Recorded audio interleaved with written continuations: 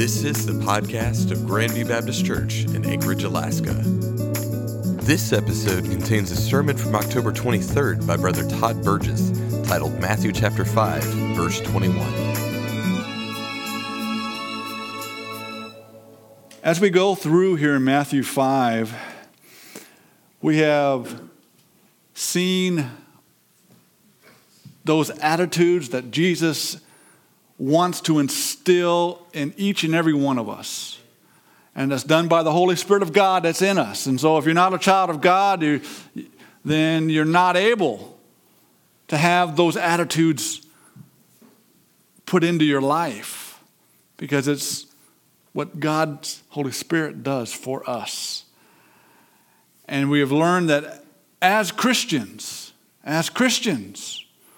we cannot produce those attitudes by ourselves. And so we have to realize that. And so Jesus taught those attitudes that he wants to instill in us, and he gave us examples of being salt and being light as to the proof that he is working in our lives, because we should be like those two idioms that he illustrated. But now in verses 21 through the end of the chapter, Jesus now is going to reveal how those faithful attitudes in each and every one of us is going to confront our own self-righteousness that we as Christians still have.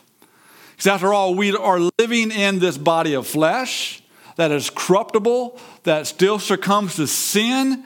And as the attitude that of the Holy Spirit in us is teaching us and instilling in us, what we're going to see is we have to be honest with ourselves, acknowledge what the Holy Spirit is doing in our lives, and realize that we are going to, for the rest of our lives, while we live on this earth, be confronting our own self-righteousness, because that's what's going to happen when we sin. We're allowing our own self-righteousness, our own physical nature of this body to result in us sinning. And so Jesus is going to go through here and begin to teach this. And so the theme basically of these last 27 some verses are about faithful attitudes that confront self-righteousness. Confronting self-righteousness. Now for us as a Christian, that's important, because if we're going to live in the Spirit of God, self has to be denied. But for those that do not know Christ, they have to come to the point to realize that there's nothing they can do to earn salvation. It's all through the work of Christ. And so these messages preach both directions. And so we're going to see in the rest of Jesus' Sermon on the Mount that in these passages, he is going to expand and explain the law that has been lost. Not only in Jesus' day during the legalistic teaching there, but many times throughout the age of the church, it's been lost. And so we need to take that into account. And so in expanding and clearly explaining the law, Jesus will ultimately lead his disciples to understand that it's not simply what's on the outside that counts. It's not those external sinful actions that are just being condemned, but it's the internal attitudes and motives that lead us to those sinful external actions. And that's what Jesus is going to be teaching here. And because until those attitudes are changed within the child of God, the sin will continue to grow. And that sin will take you further than you ever wanted to go. It'll lead you down this dark spiral that ultimately, if gone unchecked, will lead to death. Not spiritual death, because you're a child of God, but will lead to physical death. And so we need to understand this. See, it's all about being a selfish or selfless follower of Christ. And I don't know about you, I hope we want to be a selfless follower of Jesus Christ, because that's what's important. See, all religious observance today And there's all kinds of religious things being done out there, folks. That's why I don't refer to a relationship with Jesus Christ as being religious, folks. It's a relationship. It's a faith walk. Has nothing to do with religion. Nothing to do with religion. Religion is something man made up. But all religious observance today is focused on the actions, not the attitudes. See, they try to declare their own self-righteousness by man's traditions, by man's teachings, and not by God's teaching of his word. And so that's what Jesus is doing here. And so what we need to understand is that our attitudes that are internal, they affect who we are. Your attitude can either be of the flesh, selfish, or of the spirit, selfless. And it's going to affect who you are. Now, when we look at this passage of Scripture through the end of the chapter, there's going to be a phrase that you're going to hear a couple times.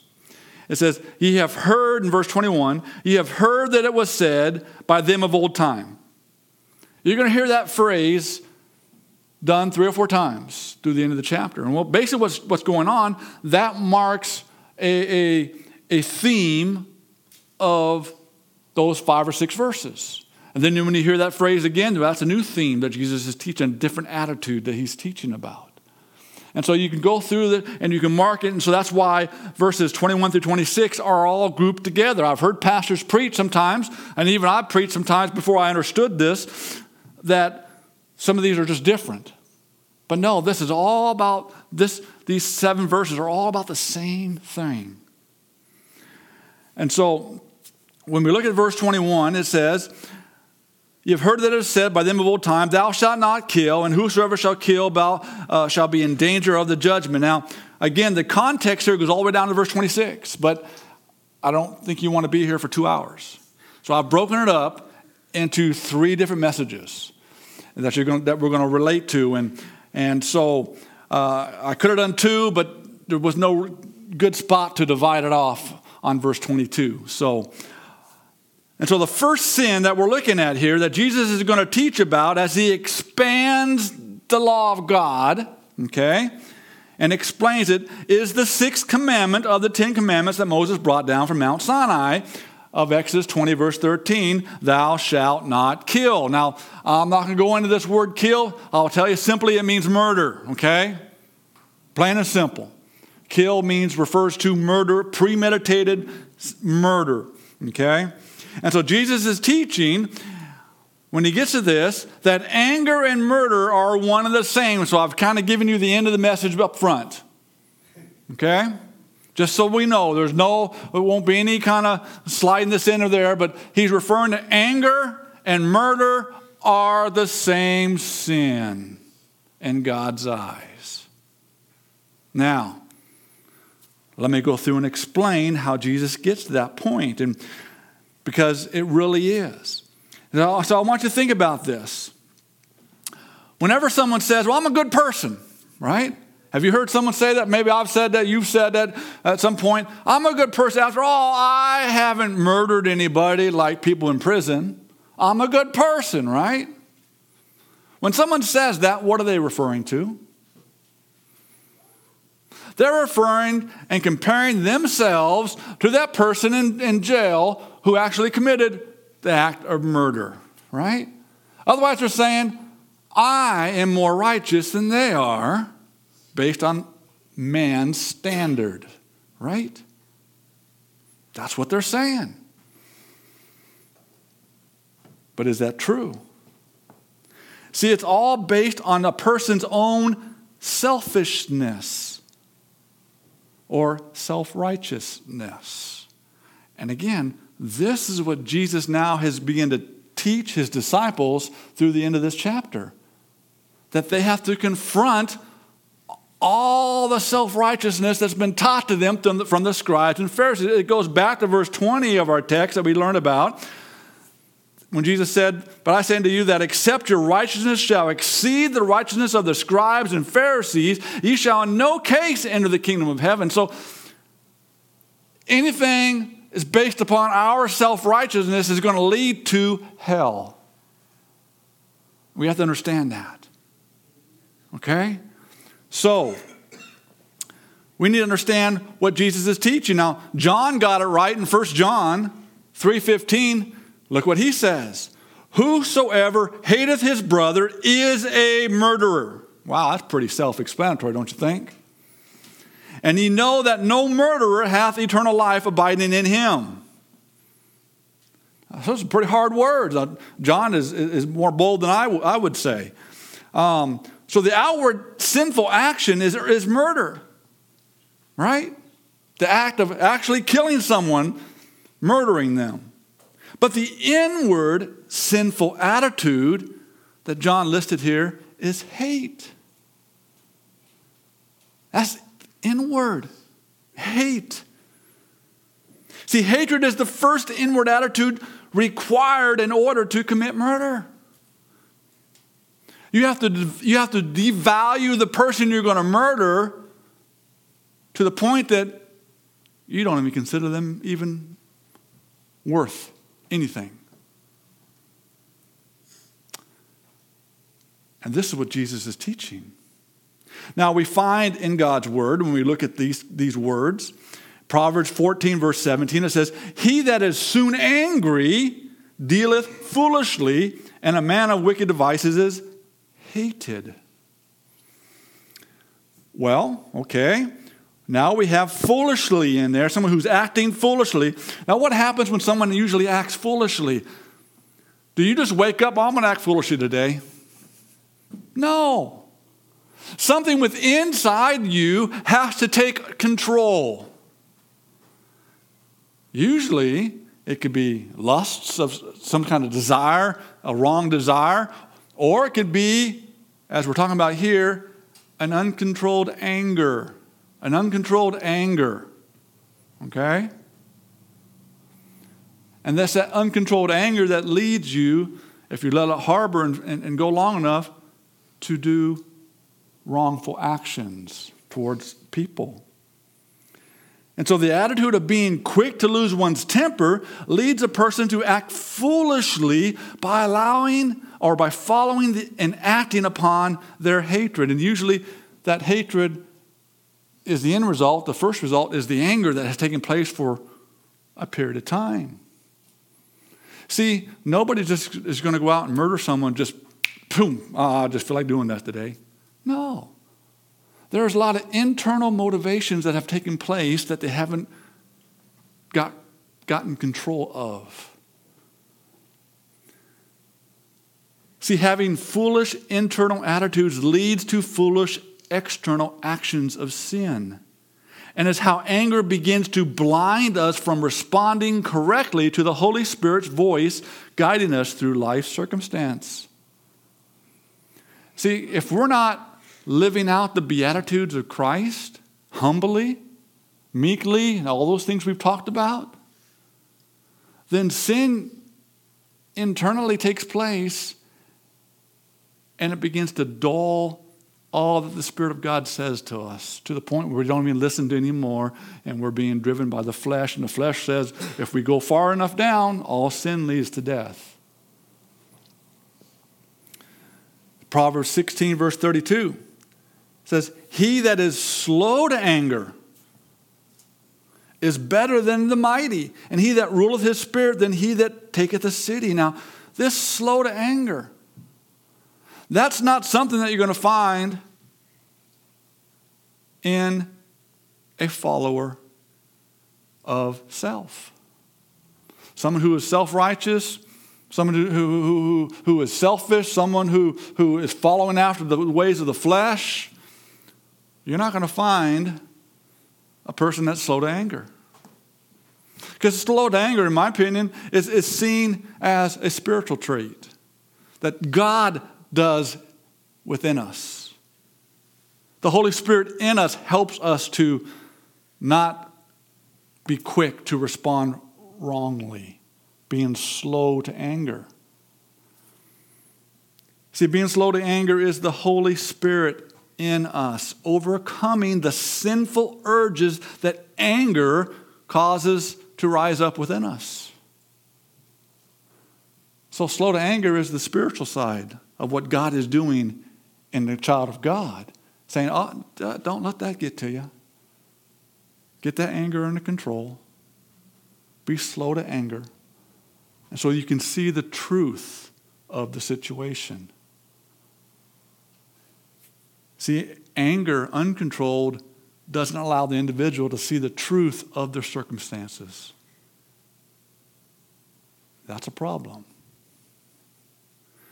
And it's those Beatitudes that Jesus talked about that's teaching us how to overcome the wickedness of sin, that result in that downward spiral that those sinful attitudes and actions will lead us to. And so we have to learn to control our anger. It's going to happen. We're in this body. We're in this flesh. Anger is a part of it. Okay? But we need to be able to control it. Jesus said you can be angry, but sin not.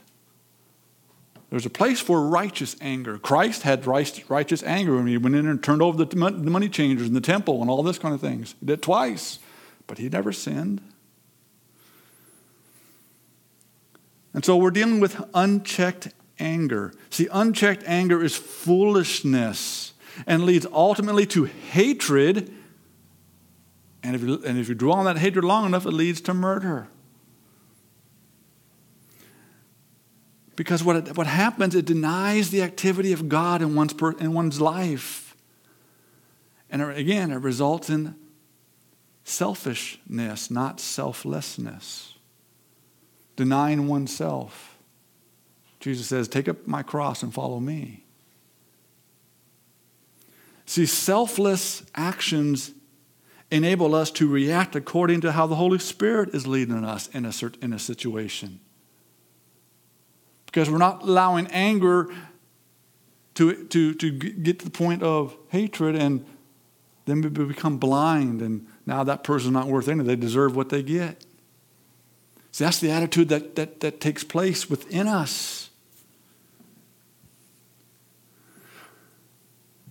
Whereas selfish actions are allowing our sinful flesh to control us.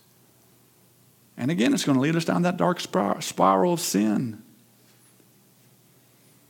which ultimately could lead to someone else's death or our death if it goes far enough. And so how many times have you become angry and said something or done something that you wish you could take back? Come on. I have. Yeah. What does that reveal in us? That everything that Jesus is teaching his disciples is true, and if we're not careful, that type of anger could take control. I know of an individual in a church who did that and ended up murdering his wife. Right here in Alaska. It all went down to the point of uncontrolled anger, which eventually led to hatred. Now, next Sunday's message is going to deal with those stages. Verse 22 is going to deal with those stages of anger, how it progresses and gets worse and worse. If we don't, what was it, Barney Fife used to say, nip it in the bud? I mean, that's what we need some of you older folks to understand that. But anyway, see, David's old. So, but that's what we need to do, folks. We need to do that. See, most people today, even Christians today, do not consider their wrong thoughts as being sinful. Your wrong thoughts are sin. But so many today, well, it's in my thought. It's okay. I haven't acted upon it. But you live long enough in those thoughts, you will act upon them. You will act upon them. See, their whole view of themselves is based upon Their own self-righteousness, their own outward appearance. My outward appearance looks good. And what did Jesus say about the Pharisees?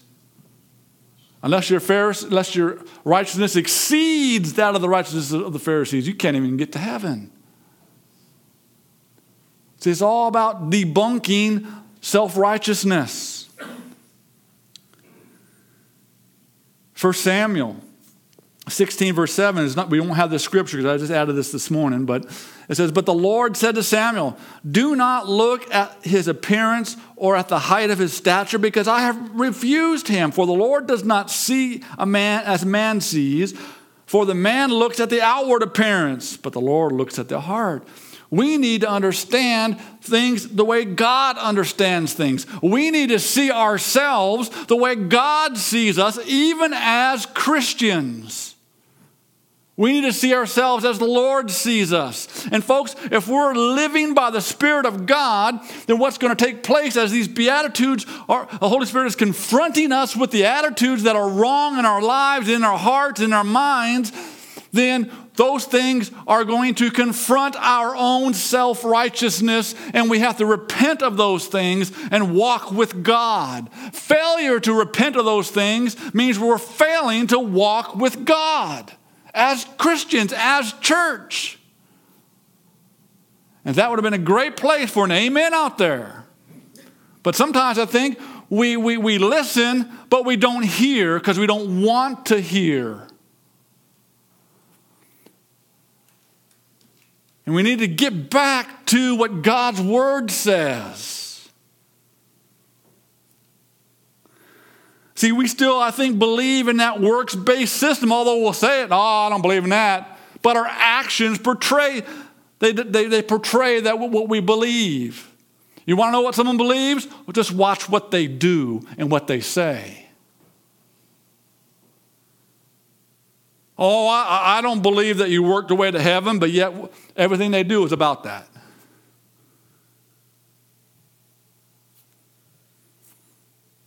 The truth's the truth. No, we go through life, I can control my actions. Tell that to everyone in prison. Tell that to people who aren't in prison yet, but yet they're stealing, they're robbing people. They're sinning by all the lusts that are out there, pornography and all these things. Their actions are betraying what they say they believe. It's because they're not living by the Spirit of God and allowing the Holy Spirit to do in them what He wants to do.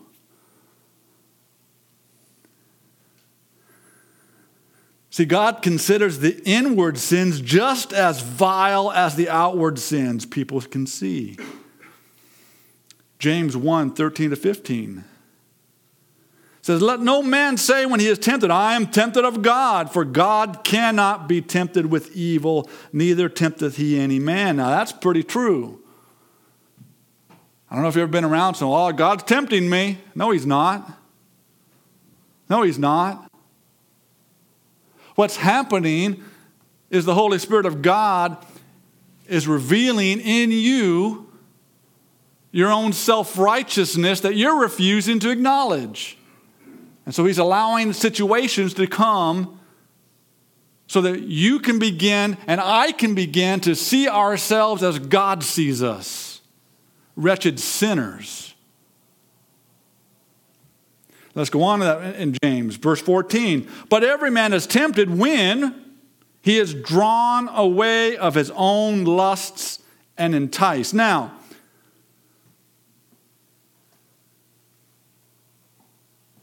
if you're living for God, you're a Christian,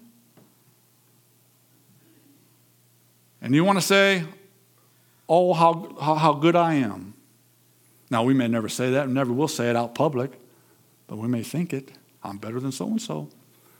How many of us, when we want to justify our action, we sit there and say, "Oh, well, I'm better. I did better than Jesus would have done." You don't hear that, do you? No. You hear, "Well, I'm better than that person over there. Or I'm better than look what the preacher did over here. Well, look what the deacon did. Or look what the son did. I did better in that situation than they did." We always want to compare someone to somebody else that we can pat ourselves on the back. That's self-righteousness. But if we were to compare ourselves to Jesus, we'd see how far short we fall.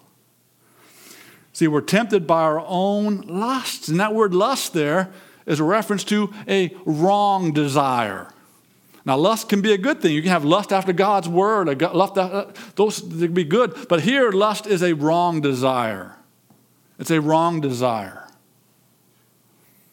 And it's your own lust, not somebody else's.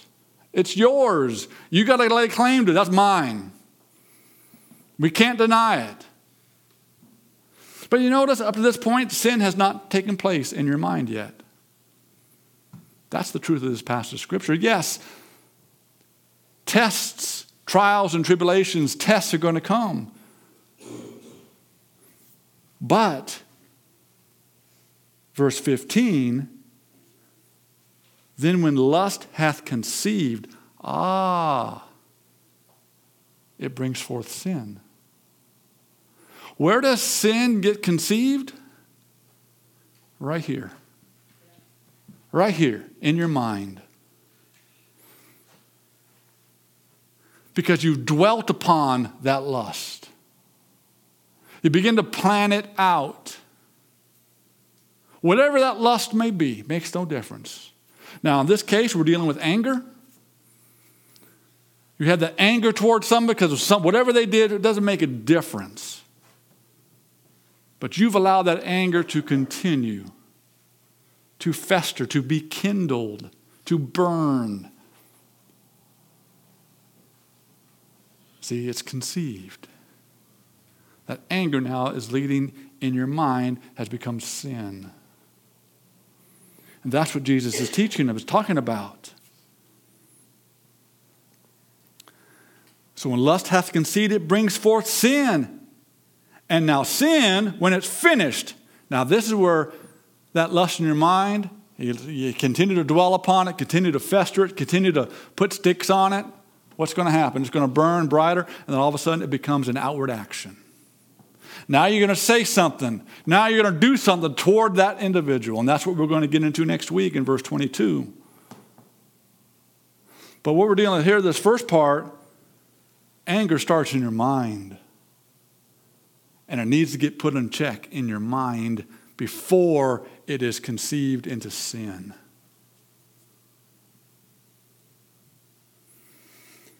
And when it's finished, it brings forth death. You dwell on it long enough, it will destroy your life and possibly somebody else's.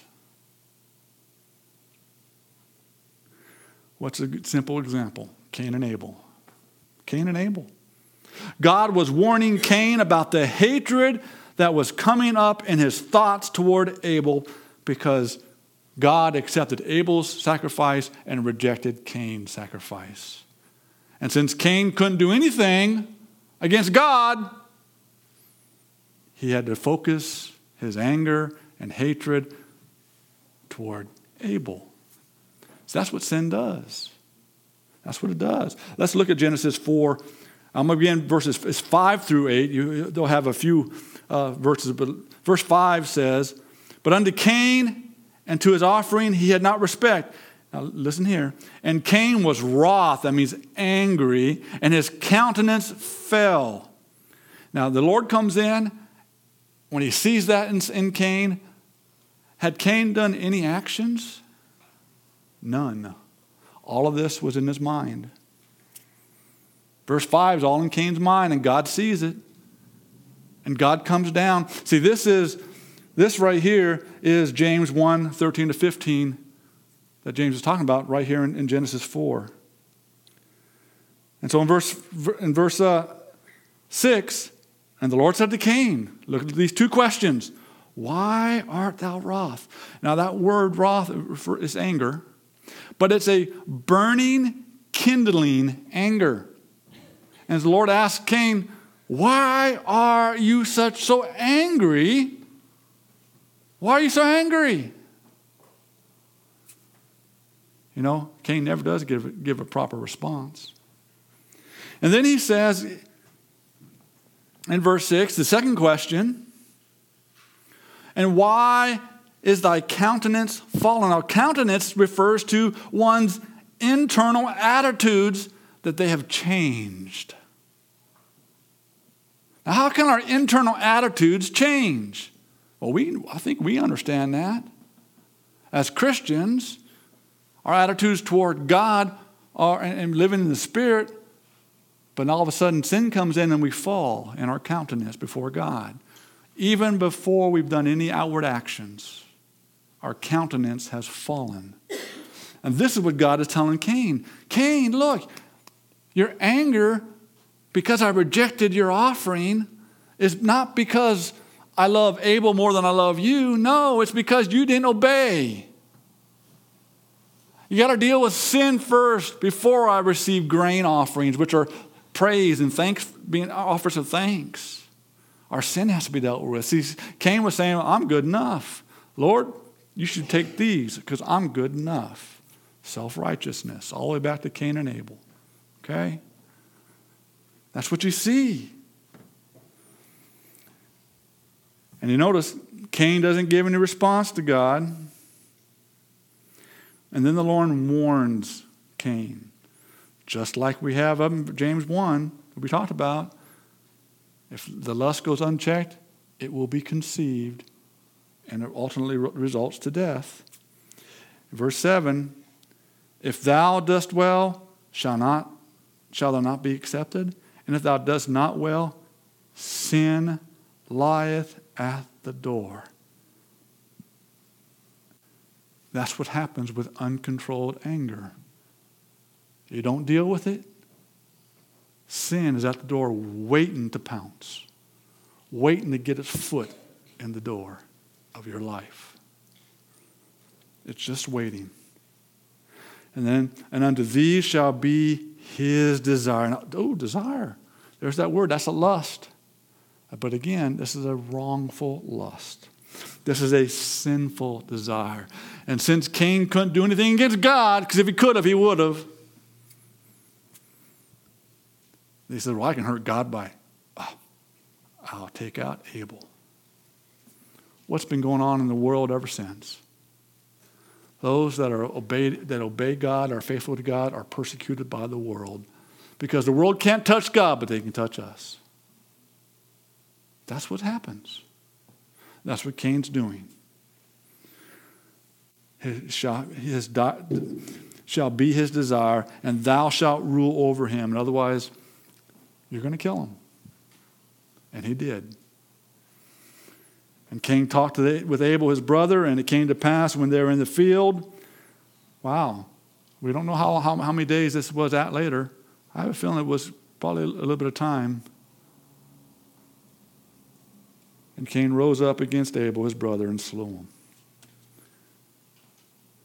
That's why Jesus said, thou shalt not kill, and whoever shall kill shall be in danger of the judgment. Murder and anger are the same sin. They're the same sin. Thank you for tuning into the podcast of Grandview Baptist Church in Anchorage, Alaska. For more information, visit our website at gbcak.org.